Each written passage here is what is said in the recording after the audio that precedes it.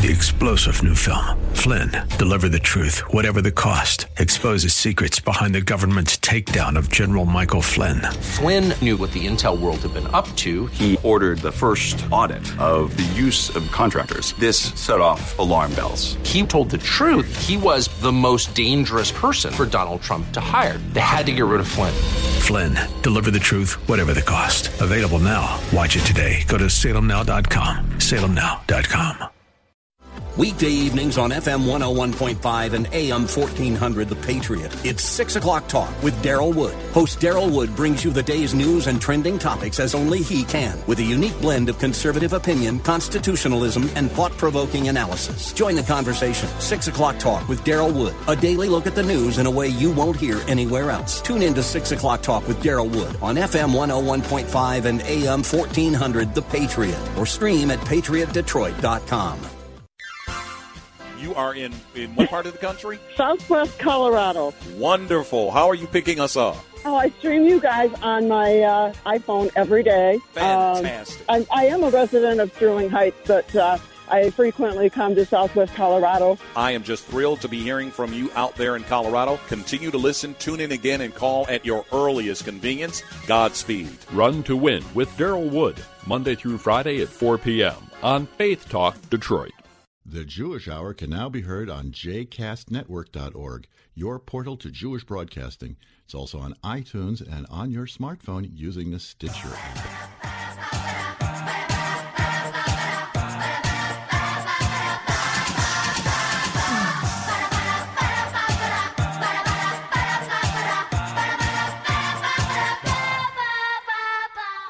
Welcome to the Jewish Hour. I am your host, Herschel Finman. We've got a great show for you today. In this half hour of the show, we'll be featuring the Jewish Hour's own Chana Finman. We'll be talking about Jewish fashion through the ages. This is like one of the more fascinating topics you're going to hear over here. And of course, Chana, with her upbeat style, is going to make it unbelievably entertaining.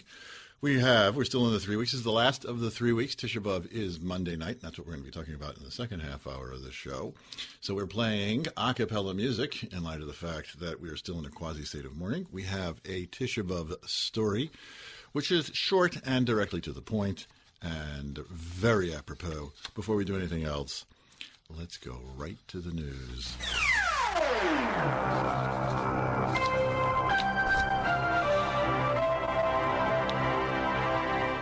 Egypt announced a major operation in the Sinai following another terror attack on a natural gas pipeline. The pipeline sabotage jeopardized much-needed income to Egypt. Sinai has become a hotbed of terrorism, with various groups establishing terror training camps throughout the region and using the area as a base to launch attacks against Israel. Interesting enough, Egypt asked Israel for consideration and permission before going in. Israel successfully conducted a launch of a Jericho-3 rocket. The Jericho-3 has a range of 5,000 to 11,000 kilometers and can carry a warhead weighing up to a ton. The test was scheduled in advance and was not in response to any specific events. Ron Dermer was appointed, Ron Dermer was appointed Israel's new ambassador to Washington. Dermer replaced outgoing Ambassador Michael Oren, also known as Michael Oren. Dermer was Netanyahu's chief advisor over the past 4 years. He's a graduate of the University of Pennsylvania and Oxford and is a former appointee to the Washington Embassy. 5,635 violent attacks were committed against Jews in Israel during the first half of 2013, up almost 8%. One person died and 70 people were wounded by the violence. Got to put that in check. The Israelis' land administration approved construction of 7,000 new housing units in Kiryat Bialik. That's north and east of Haifa. 5,000 units have already been approved for Kiryat Bialik. Israel's Interior Ministry began a 2-year trial of its controversial biometric data program. Listen to this one. Israeli citizens renewing their national identity cards, those are like driver's licenses, can choose to receive a smart card by submitting their biometric data, including fingerprints and facial contours. Ooh, very big brotherish. Israel's civil rights organizations, of course, challenged the program in court, claiming it violates the privacy rights of Israelis, but it definitely says Israeli citizens who want to participate. You don't have to. It's not compulsory. This is a story of a pound, what's the expression, a dollar short and a pound too late, whatever the expression is. Yeah, it's like this is they really missed the boat on this one. Listen to this. Portugal joined Israel as the only countries to have a law of return for Jews. Jews were expelled from Portugal in 1536. That's almost 500 years ago. The community numbered in hundreds of thousands at the time. To correct the wrong, anyone who can prove they are descendants of Portuguese Jews can immediately become Portuguese citizens. Do I want to? Anyway, okay, it's obviously some kind of move to get Jews to go visit Portugal, which I have no interest in doing. But later this month, Portugal will open a $1.5 million learning center in Transcoso, a town once home to many Jews. Thank you very much. No thanks. Speaking of which, Israeli archaeologists unearthed part of a unique sphinx brought from Egypt in a dig at Hatzor. The sphinx has a hieroglyphic inscription with the name of the Egyptian king Mycerinus, who ruled more than 4,000 years ago. The king was one of the builders of the famous Giza pyramids. In business news, the shekel rose this week on world currency markets. The shekel now stands at 3.6 shekels for $1 US. And finally, we could put this in the department of scratch your head. The Knesset passed its preliminary reading of law that would forbid the import and sale of foie gras. Foie gras is a delicacy made of goose liver that animal rights groups have condemned because of the cruel practice farmers used to produce it. And interestingly enough, foie gras has been considered not kosher because of the way that they've been producing it since they started producing foie gras. And that's the news. Some of the best jobs in the world are in the radio and television industry, and you too can join the workforce in as little as 8 months when you complete your hands-on training at the Specs Howard School of Broadcast Arts located in Southfield, Michigan. At Specs Howard School, students get to play and learn at the same time. Imagine spending your class time behind the microphone, spinning music and hosting your own radio show, or designing and lighting a set for your own TV program, running a camera, learning to edit, directing a program. When you go to Specs, your day will be anything but dull. And if school is this fun, imagine how exciting it is to work in the growing industry. In addition, the credits you earn while attending Specs Howard School are currently accepted at 14 area colleges and universities. If you've always wanted the best job in the world, call for a tour of Specs Howard School at 248-358-9000. That's 248-358-9000. Or visit them on the web at specshoward.edu. Specs Howard School of Broadcast Arts. This is where you start. Herschel Finman here. You are listening to the Jewish Hour. We have on the line the Jewish Hour's own and my wife, Chana Finman. How are you? I don't hear anything. You punch her up? Good. This is why I'm not a board up. Hi, how are you? Okay. You were in Never Never Land. That was a really weird euphemism. What did you just say? I said I'm not a board up. That is not a euphemism. A board up is the guy who operates the engineering board. So I don't get to push. No, they know me over here. I don't get to push any buttons. If I were to push buttons, probably something would blow up. But your listeners should know that because it just sounded like something. No, board up is not code for anything. No, this is not. We're not part of the CIA. I'm not sending out covert messages to Russia for people who are listening online. No. Okay. So it's just that somebody didn't push the button, and I'm not allowed to. So how are you today, Chana Finman?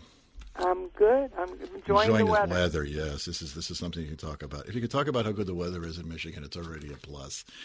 So we are actually talking about a history of Jewish fashion. And one of the things that always impresses me when I talk about people about music, I ask them, so what's Jewish music? And they say, well, Jewish music is music that's Jewish. So I'm assuming that when you're talking about Jewish fashion, there are prohibitions in Judaism about fashion. Like men are not allowed to wear specifically women's clothes, and women can't wear specifically men's clothes. And there's a prohibition of wool and linen. And then we have the mitzvah of wearing tassels, tzitzis on the corners of our garments. So there's all kinds of things that are mentioned already in the Bible about fashion. Right. So Jews, you might say, have always been fashion conscious. It's just what the consciousness is. But is there something really called, from your knowledge and this wonderful book that we received from the Israeli Museum, called specifically Jewish fashion, Chana Finman? Well, yes and no. And this That's a good answer. Book, yeah. It's a complicated subject. And this book that I really wanted to share today on the Jewish Hour with your listeners is called The Jewish Wardrobe, from the collection of the Israel Museum in Jerusalem. And this is a coffee table-sized book of about 350 pages, large book, one of the most beautiful books I've seen in many years. It's comparable to the book that we have about the Jewish museums around the world, which is also a beautiful book that is like a coffee table-sized book that takes you all over the world and to look at the Jewish museums in almost every country, which were basically old synagogues that have been preserved and turned into museums where you can actually learn about that specific culture. This book is, I would say, is similar to that. It's a scholarly work, completely footnoted, and you would think, well, you're talking about clothes. What's the big deal? Now, if anyone's been to New York, the Fashion Institute of Technology does have a museum, FIT, and it's a good place to drop in. It's a free museum, and it's in the Garment District in Manhattan. And you can kind of wander around there. They always are changing the exhibits, and you get a feel for, yes, it is a scholarly subject. It's an academic subject, fashion, and fashion it can be interpreted and described in many ways. It's a big word, actually, in the academic world. And the choice of words that they use is more like tailoring, how it's tailored in different places, because everything was done by hand and done with a great amount of tradition and using organic materials. So it's a study in of itself. Okay. Now, very often there's the discussion. When I speak to groups that are not primarily Jewish, I get asked about the style of dress. And the question that comes up is costume versus uniform. The specific style of dress, is it a uniform? Are we trying to say this is who I am and these are my marching orders? Or is it a costume saying this is just how I'm trying to present myself? Or again, or both. Right. So what this book does is answer your questions beautifully. And the curator of the textile and clothing part of the Jerusalem, the Israel Museum in Jerusalem, has divided this book in many incredible chapters with beautiful photographs of the costumes, of the ritual garments that you're speaking about. And from all over the world in all different time periods, using all different kinds of ingredients in the textiles. So, yes, we have something called they break it up into two academic words, internal and external. There's the internal, which you're speaking of, biblical rulings of pertaining to dress, right? Mm-hmm. And that would include tzitzis, the ritual fringes that men wear, men's head coverings, married women's hair coverings, belts, sometimes modesty and the rules like you were describing before, and wedding celebrations, birth and childhood, death and mourning. There's halachas, laws pertaining to those things which would be international in every Jewish community, and they would come up to be same and different, depending, in the time and the place. There's similarities because, like you said, it comes from the Torah. So Jews were doing these things and are doing these things, and they do differ slightly in their interpretations. But that would be internal. Okay, before you go, external. Let me interrupt you before you go to the external. Sorry. I'm going to write down the word external so I remember, so we don't lose our train of thought. That's pretty easy for me to do. So you're going to help me. Yeah, I'm past that age too. I have big on my playlist. I have the big word external written down. Yeah, well, but I'm going to forget what I'm going to ask you if I don't ask the question. So anyway, about the idea of modesty, how do the laws of modesty, which are written in the Torah, affect the style and mode of dress throughout the ages, Chana Finman, from what you've seen? Well, the Bible prohibits cross-dressing, so you just mentioned that. So there's, in the text in Deuteronomy, would say, a woman shall not wear a man's apparel, nor shall a man put on a woman's garment. So the interpretation of these gender boundaries has been varied and culture-dependent. For example, the respect to wearing trousers of women or men. There were some places in the world where women wore pantaloons. What was the other question about shatnez? I was talking about modesty more. I want to focus on now. Yeah. Okay. So, well, that would modesty differentiations and modesty are not absolute norms and are constantly being reinterpreted. And I could go on and on about that, but I think that it's understood that fabrics change. Things we have more flexibility with lightness of fabrics or lightness of hair coverings, but you can get very involved with, say, women covering their hair, which was a topic I really didn't want to get totally into. But we can say that as synthetic fabrics come into popularity, you see synthetic hair coverings. Whereas you look in this book and go through the ages, you'll see really extreme heavy coverings. For instance, there's places in the world where women wore actual metal, like filigree cones on their heads. Oh, that's wild. They're kind of funny looking, and they would be like a foot high, and they were filigree to be light, but they would then wrap fabrics over them that were very ornate. So these things must have been very heavy. And you can't imagine it's something for a museum. It's not worn anywhere in the world today. But if you think of the Middle Ages and paintings of those women with those like clown hats with the fabric descending, it's something like that. Well, nowadays women would wear very lightweight, comfortable wigs that would look very natural, or they would wear fabrics like you see in Israel, the Sephardim, who aren't so into wigs. They're more into, their rabbinical courts suggest more to wear light, fabric scarves. So you see beautiful fabrics nowadays in Israel where many of the women are coming to her that way. Different neighborhoods do different things. Okay, let's go back. It's always been the case. Okay. Always been the case. Yeah. Let's go back to the external. This is a secret. I don't know if I've ever told you this, but I'm sharing this with you and the greater Jewish Hour listening audience. But I really always have wanted a robe like Moses wore. What would be if I actually did walk around in a Moses robe? That's Jewish dress, isn't it? Look, Moses wore it. Robes are actually the Arizal, 1600s, right?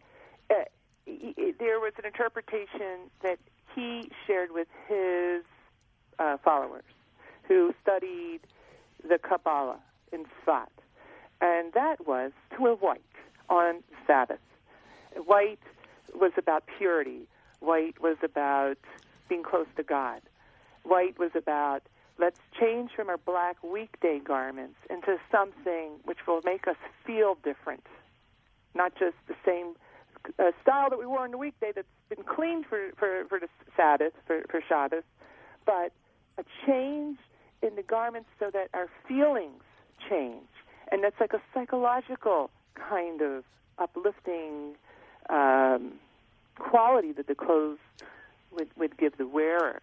So you have people who take that tradition nowadays and wear white. So if you want it to feel more Moses-esque, I would say hop on the Arizal wagon, and there are those people in Israel to this day who wear hand-woven, amazing cottony garments or linen garments on the Sabbath. And I think it would make you feel very spiritual, except the fact that you might look kind of out of place here. I definitely do, specifically since I wear black specifically on Shabbos, so. And, well, yeah. Yeah, okay, well, so, yes, go ahead, please, continue. Well, tell us the name of the book again, please. Yeah, let's hawk this book, because the Jewish Wardrobe from the collection of the Israel Museum in Jerusalem. So I'm not quite finished with the internal. Okay, go ahead, continue. I think the internal is extremely interesting, that the colors mean, like we just talked about white, and so I want to talk a little bit about blue. Blue? Yes, because the color is most associated with the tzitzis, with the garment that the men wear. Okay. Blue and white. Nothing to do with a blue serge suit or anything like that. No. Let me just go ahead. Sample from the book, because I think it's very beautiful. The colors most associated with the tzitzis are blue and white. The color of one tassel thread was to be sky blue, techelet. That is right from the Bible, from Numbers, right? Mm-hmm.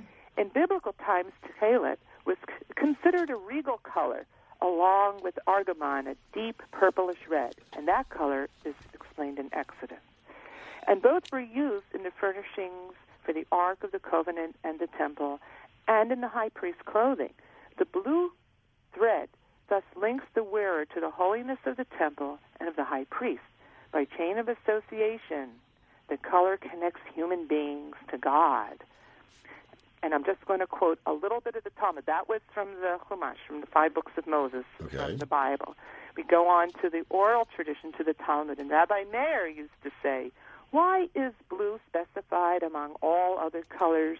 Because blue resembles the color of the sea, and the sea resembles the color of the sky, and the sky resembles the color of a sapphire, and a sapphire resembles the color of the throne of glory. And so with these interpretations from our sages and the biblical commandments in regard to dress, clothing becomes extremely important, and these mitzvah clothes become extremely important to the Jewish people, no matter where they went, and it helped them be connected to God. So this is not like a trivial thing, what the Jew is wearing. That's the internal world of the Jew. Now, the external is usually something sad. They were, expelled and living in foreign nations, and they weren't appreciated very much sometimes, and they had to be differentiated. So whether they were in the Muslim world or in the Christian world, there were decrees that they had to abide by. They weren't allowed to wear certain colors. They weren't allowed to wear certain widths of sleeve. They had to wear funny-looking hats that were very demeaning. They had to wear badges. They couldn't wear a certain kind of shoe. It's very complicated, and it changed from region to region. However, one of the things it does say in the book, which I thought was fascinating, was it was in the cities that these things were more enforced. Once people got to the rural communities, it was less enforced. There was less people to care, and people could pretty much wear what they wanted. What's interesting is that some of those restrictions, Jews were wearing the clothes that they had to wear for so many years, that when the restrictions were taken away with modernity, in around late 1800s to around the 1920s, the world was really changing, and the Jewish communities really stayed with the traditional clothing, because to them they had already gotten used to it. They had given them their own meaning, so it didn't feel like a decree anymore, such as the black. If you're only allowed to wear black for hundreds and hundreds of years, so the Jews were, like little psychologists. They understood they had to give these restrictions to their own people a new meaning that would work for them. So the Jews said, well, it's for the destruction of the temple. And it makes us psychologically connected to that. Mm-hmm.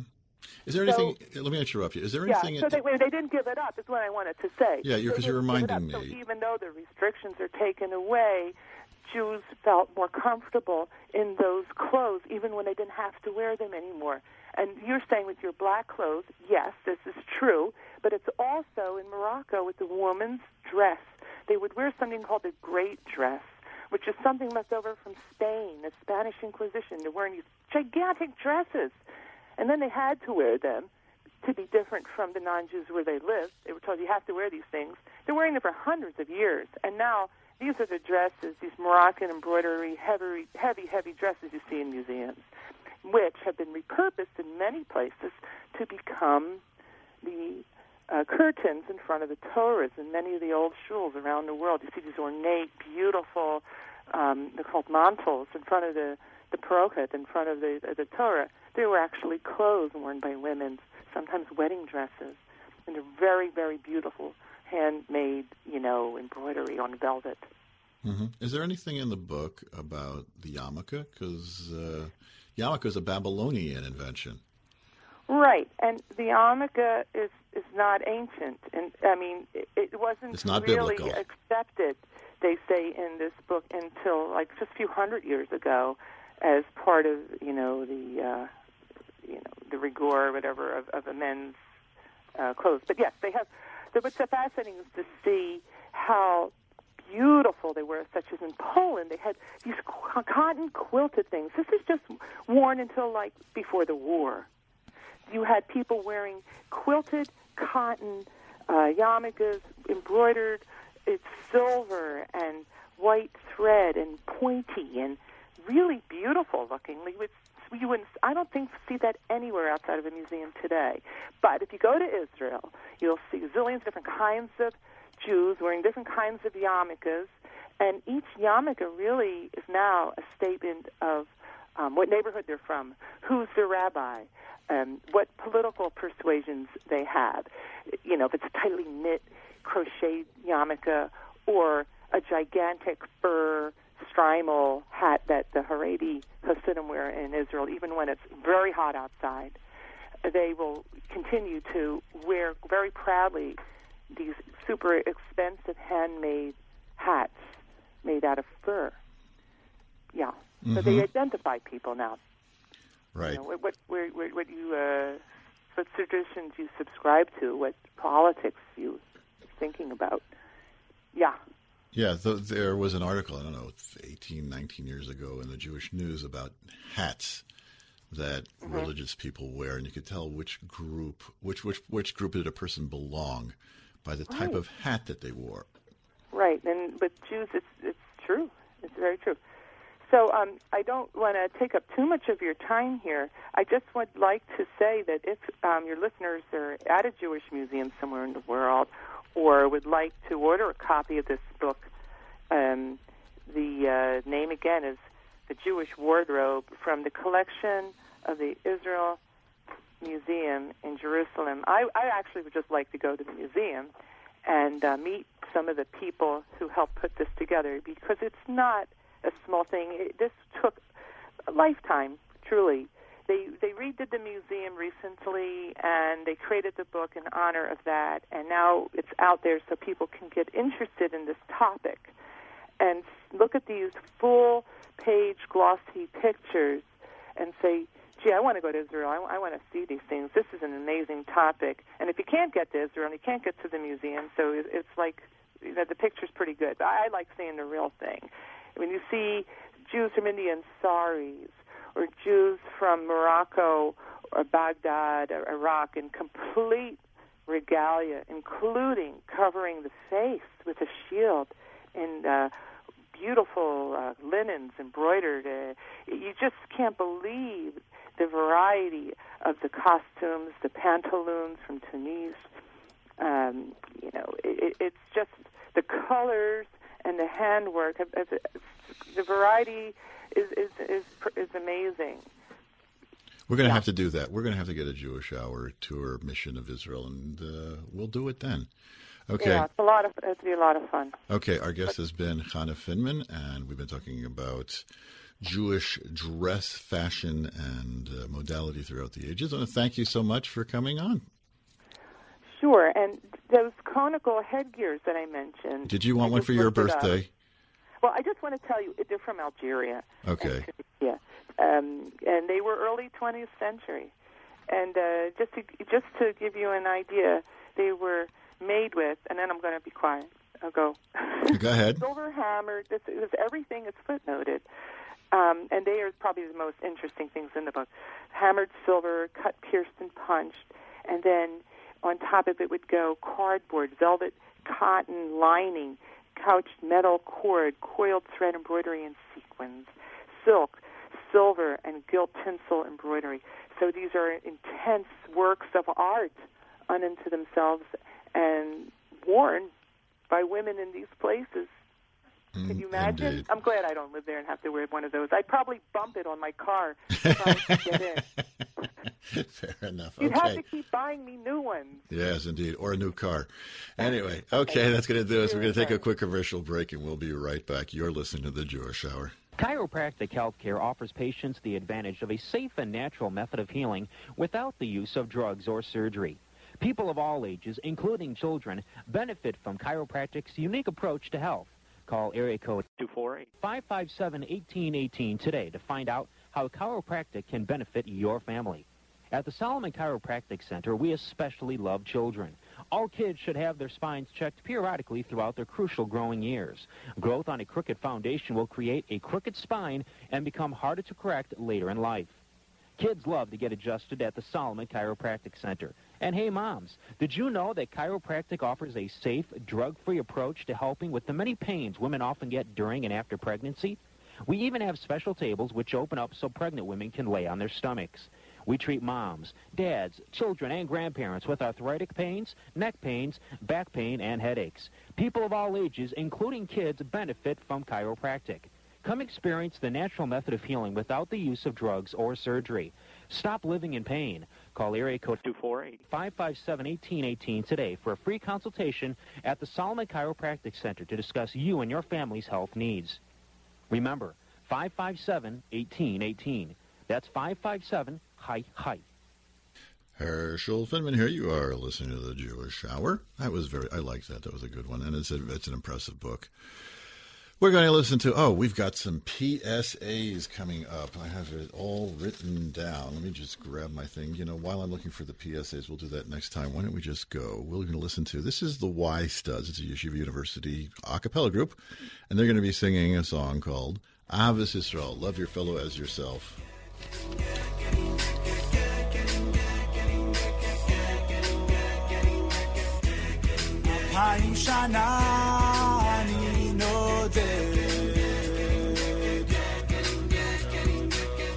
מחפש את הארץ, אני אוהב. כל יום מחדש הלב נשבר, כל יום מחדש אולי מחר, מתי הגאולה?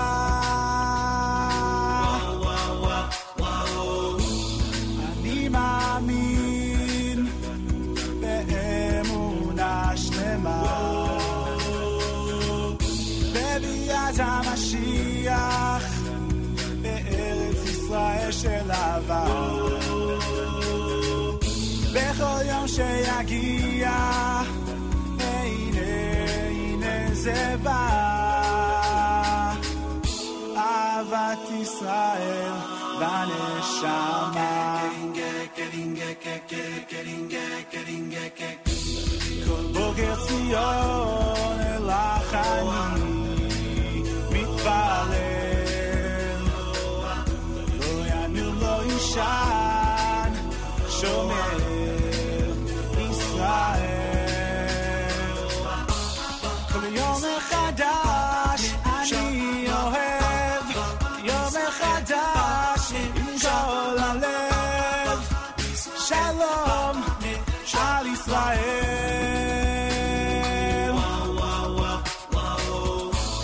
אני מאמין באמונה שלמה בביאת המשיח בארץ ישראל של אהבה בכל יום שיגיע והנה זה בא אהבת ישראל בנשמה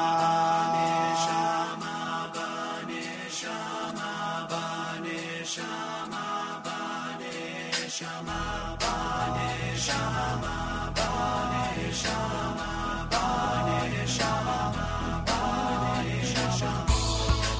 מאמין באמונה שלמה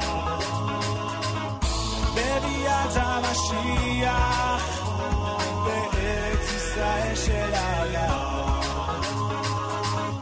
בכל יום שיגיע הנה זה בא אהבת ישראל בנשמה. Want assurance of quality and excellence in kosher? Look for the Michigan K on the label. What's it look like? The Lower Peninsula of Michigan with a K. It's the symbol of the Michigan Kosher Supervisors. Go to their website, mycosup.com. That's M-I for Michigan, K-O for kosher, and S-U-P for supervisors, mycosup.com, and find this month's featured products. You'll find Michigan K products wherever fine food is sold, especially at Natural Food Patch on West 9 Mile Road in Ferndale. Herschel Finman here. You're listening to the Jewish Hour. We got one PSA now. This is the Berman Center for the Performing Arts with the Jewish Community Council of the Metropolitan Detroit announces their annual Stephen Gottlieb Festival of the Arts. This is coming up in August. It starts Thursday, August 29th, with all types of concerts and things, including an evening with Charles Strauss, the performance of the play Golda's Balcony starring Tova Feldush, and other things. For more information, you can go to thebermancenter.com and see all the things that they have there. Is your organization having some sort of something that you'd like to have publicized? Well, send that information to me at rabbifinman.com at the contact page. Let me know, and we'll report it right here. What do we have up next for you? A little more music for you. This is A.K.A. Pella doing an 8th-day song called Chiribim, that when you're one and I'm one and together we're still one. That's the theme of the song. Let's listen in to A.K.A. Pella.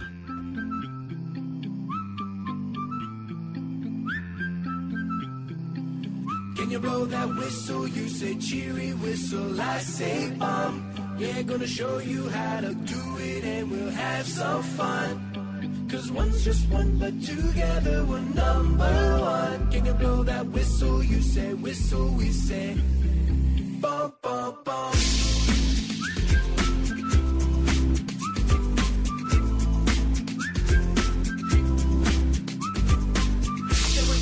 Joy and sorrow, I'll be with you today and tomorrow. I'll cry with you when you're losing tomorrow. I'll dance with you when you win, I'll say bravo. Just one, but together we're number one. Yes, one's just one, but together we're number one. I say chitty, you say bum, we say chitty bitty bim bum bum. I say chitty, you say bum, we say chitty bitty bim bum bum.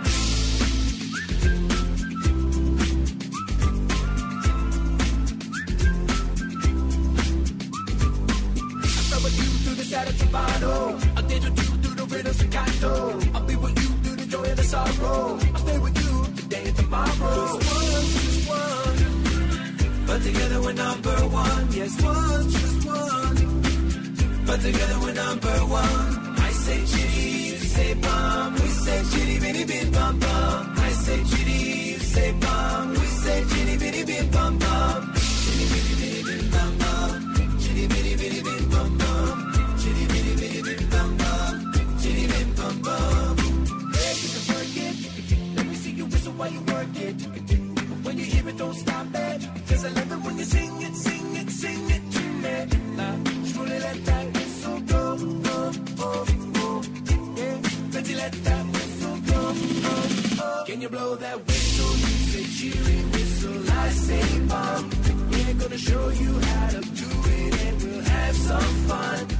'Cause one's just one, but together we're number one. Can you blow that whistle? You say whistle, we say bum, bum, bum. Chitty bitty bitty bim bum bum. Chitty bitty bitty bim bum bum. Chitty bitty bitty bim bum bum. Chitty bim bum bum. Chitty bitty bitty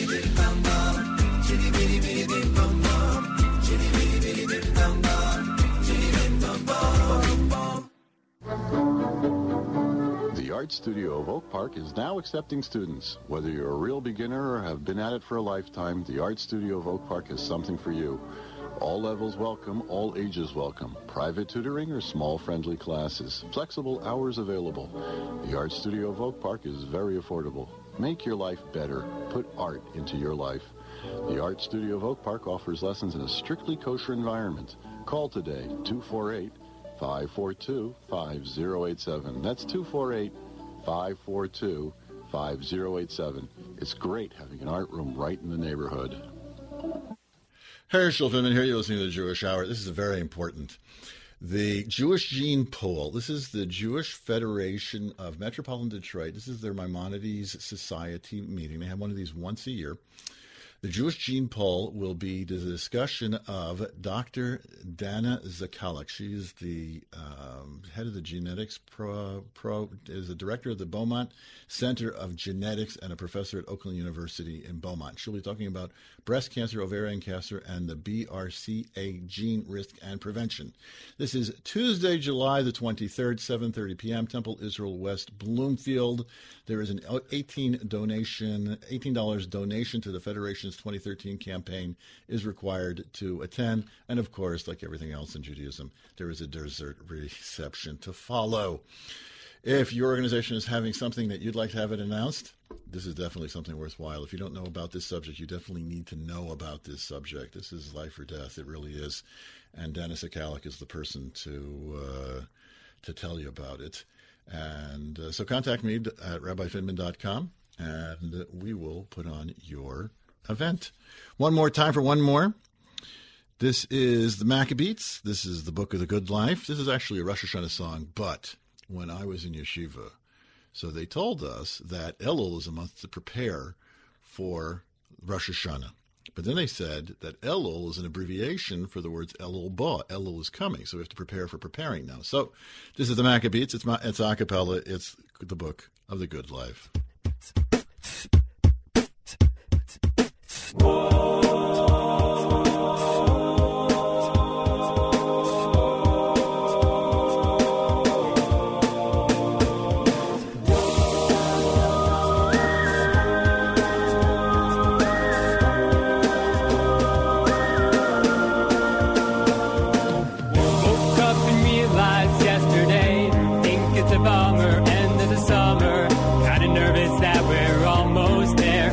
The days of all pairs in the language that I don't know, standing for hours and hours more. I wish that someone would please tell me what it is we're praying for.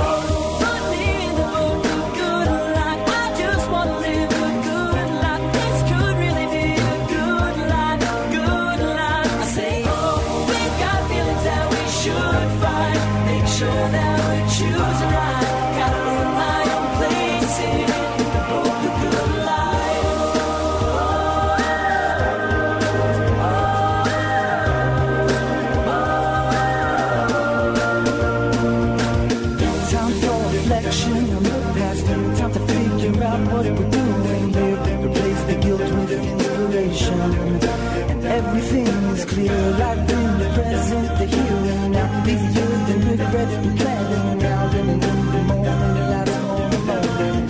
Got my future to think about. When you're sitting there and sure, wishing it was over, you gotta take a beat and let it all sink in.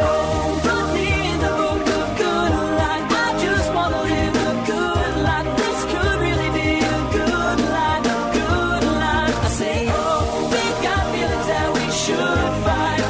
Sure that we choose right. Gotta earn my own place in the book of good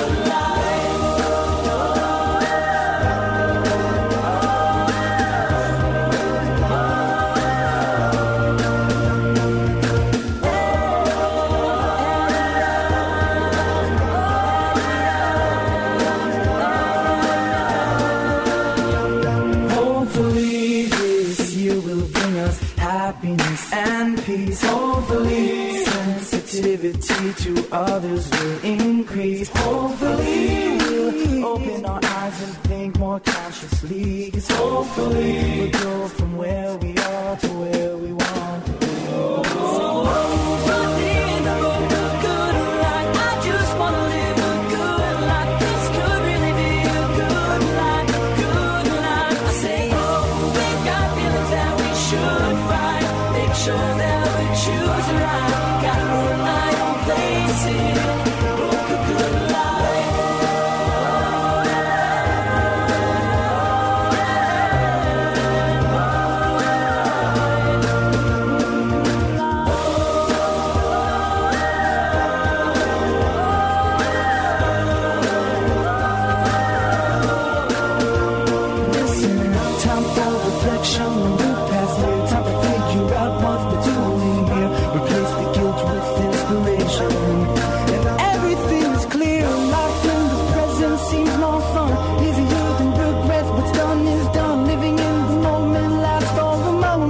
Shana Tova to everyone. Why go to a hospital to get healthy? At Encompass Healthcare, you get the state-of-the-art wound care like in a hospital. The same medicines, the same everything without being in a hospital. Why put yourself at risk of getting a hospital-borne infection? Did you know that last year 1 in 6 people died in America because of infections they got in hospitals?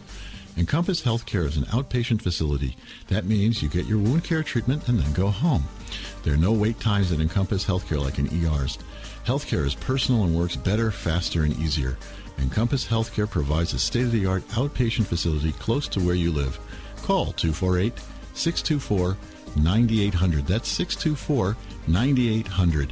Auto accident, workman's comp, and most insurance is accepted. Encompass Healthcare's goal is to get you healthy with as little disturbance to your daily activities. Call 248-624-9800. Herschel Finman here. You are listening to The Day. Tomorrow, listening to the Jewish Hour. Excuse me, I'm really talking ahead of myself. Tomorrow night, Monday night, begins the fast of Tisha B'Av. It is the black day on the Jewish calendar. It commemorates the destruction of both temples, when that day was picked specifically because that was the day that the spies came back from their touring of Israel during Moses' time and brought back a bad report, which allowed the Jews then to remain in the desert and not go into Israel for 40 years. It was the day that the Jews died in the desert. Nobody died any other day in the desert except for Tisha B'Av.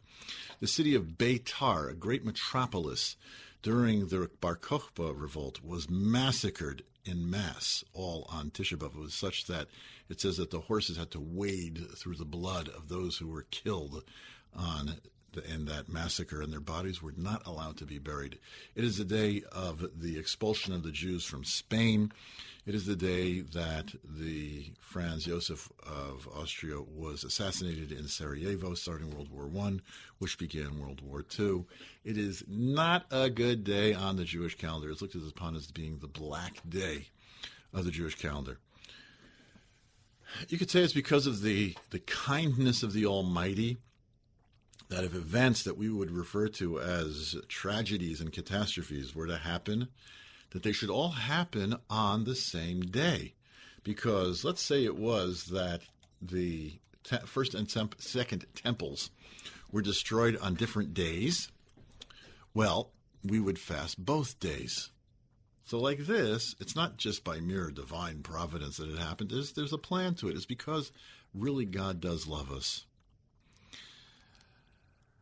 And these days, it talks about Tisha B'Av. Now, I'm going to talk about Tisha B'Av the way Tisha B'Av should be talked about.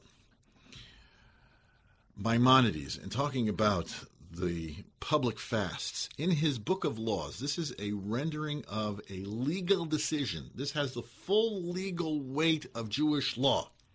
He writes there that in the Messianic era, these fast days, which are prescribed by the rabbis, will be converted to days of great joy and celebration. Because you'll see what's the reason for these fast days is because of some sort of an occurrence, something people were doing or were not doing. When the situation now becomes corrected, so the commemoration now becomes on the Jews correcting the situation. There is a statement in the Zohar, which is the basic book of Jewish mysticism, that a penitent, a Baal Tshuva, attains a higher level spiritually than a person who is totally righteous. A person who is totally righteous lives their days one after the other. Sunday begets Monday, which begets Tuesday, which begets all the way in this week and next month and next year. And they're serving God to the fullest of their potential, and that's what they get. A person, though, who has slip-ups, realize, oh, man, I slipped up. And that slip-up now causes that person to propels that person to become drawn closer to God.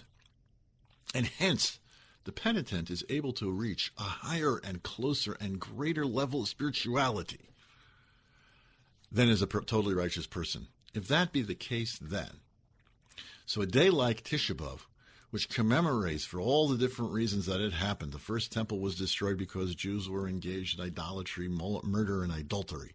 And in the second temple, the Jews were engaged in baseless hatred one for the other. When those sins are corrected, so Tisha B'Av will be a celebration of the Jews attaining this higher state of consciousness, this closer spirituality and awareness of God. And it is for this reason that I wish everybody a happy Tisha B'Av, because would it be that Mashiach were to come today, which is what I believe, then tomorrow night we won't be sitting down on floors reading the book of Lamentations and crying. We'll be dancing. We got to take a quick commercial break, and we'll be right back. You're listening to the Jewish Hour. Hi, this is Specs Howard from the Specs Howard School of Broadcast Arts. We're happy to sponsor the Jewish Hour and bring quality radio programming to the community.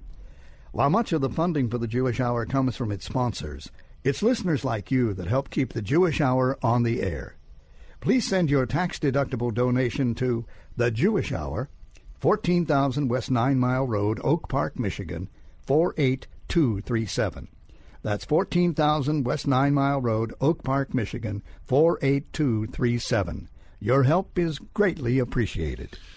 Herschel Finman here. You are listening to the Jewish Hour. Want to get in touch with me? The easiest, best way? RabbiFinman.com. www.rabbifinman. What do you find there? Well, right there on the homepage, you got the Contact Me link. You don't even have to go off to a different page. It's right there. I put it there right specifically so people wouldn't even have to look anyplace. Just contact me. I contact you. We become great buddies, and life is grand. You'll also find archived editions of the U Parsha, the Hasidic U story, the E Parsha, which are insights into the portion of the week, and stories presented by yours truly in various media. There's archived editions of the show that are there for about a month. Each show is up for about a month. And, of course, the very important donation page. We ran a very successful raffle. Thank you very much. And that's the monies are pretty much already spent because those are going for all the things that have been done already. We need you to help out. Let's go back to the computer, go to rabbifinman.com, go to donations page, click on the number of your choice. Don't like any of those numbers. There's a place to write in numbers. It's all very safe and secure through PayPal, and you'll be getting a tax-deductible donation. It will be considered charity by the Almighty, and blessings will be bestowed upon your head for eternity. And the Jewish Hour will be able to perpetuate itself again. We're entering our 18th year, which 18 in Judaism is Seleb, Chai, life. So it'll be a Lebediker one. We've got a succinct Jewish story right now. And we have a lot of time for me to tell it in. So, the city of Kotsk, city in Poland, which at one time boasted a dynasty. Well, I don't know if you call it a dynasty because it only was one. It boasted a Rebbe whose name was known as Menachem Mendel of Kotsk. He was a fiery rabbi. If things were going wrong, he would let people know about it. It once happened. Now, Hasidim, on the other hand, we tend to take Tisha B'Av a little bit lightly. We're not into the sitting on the ground and mourning thing because we know every day we're one day closer to Mashiach's coming.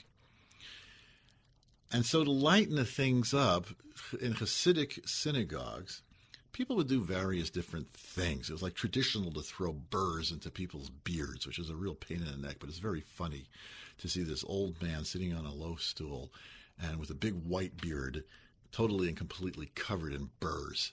You know, and little kids go and they throw it, I got it in his beard, yay! And then it's like, it's a real pain getting one of these things out of your beard. Trust me, folks. So anyway, so what they did is they were planning they rigged up this whole contraption that the door would open and whoever would step across the threshold would then be hoisted up to the rafters, and it would be a joke. Ha, ha, ha. Everybody would laugh. So, lo and behold, who was it who walked in the door was the Rebbe. And here it is. They hoist him up to the rafters, and everybody's laughing until they realized, we are in deep trouble, because now they expected a good talking down.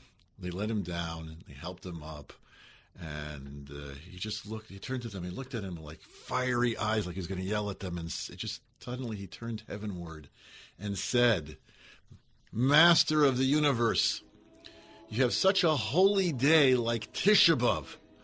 Look how your children behave. It's one of the most solemn days of the year. They don't deserve it. Take it away from them. That's going to do it. I want to thank you so much for tuning in. We hope we had a chance to entertain you a bit. We hope we had a chance to educate you a bit. We hope you have a great week. An easy Tisha B'Av. It should be a Tisha B'Av that's like not even worth remembering. That's my idea. It starts in Detroit from about, I don't have the exact times, check your local listings, but probably from about 5 after 9, maybe a little earlier, and goes till about 10 to 10 on Tuesday. And take it easy. We're going to thank you very much for tuning in. Have a great week. Bye.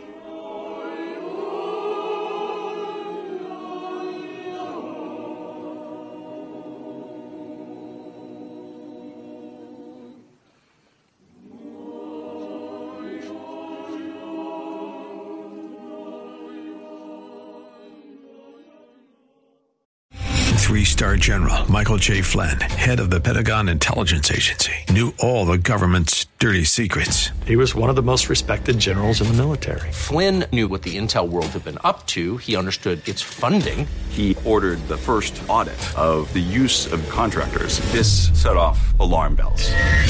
The explosive new documentary, Flynn, Deliver the Truth, Whatever the Cost, uncovers the facts behind this scandal. Flynn told the truth. He was the most dangerous person for Donald Trump to hire. I find out the worst enemy that I'm going to face in my life is right here in America. They took my assessment and they wanted me to change it. And I was like, I'm not changing it. They had to get rid of Flynn. With in-depth interviews, archival footage, and never-before-seen personal records of the man behind the headlines. I just felt like I was drowning. Flynn, Deliver the Truth, Whatever the Cost. Available now. Watch it today. Go to salemnow.com. salemnow.com.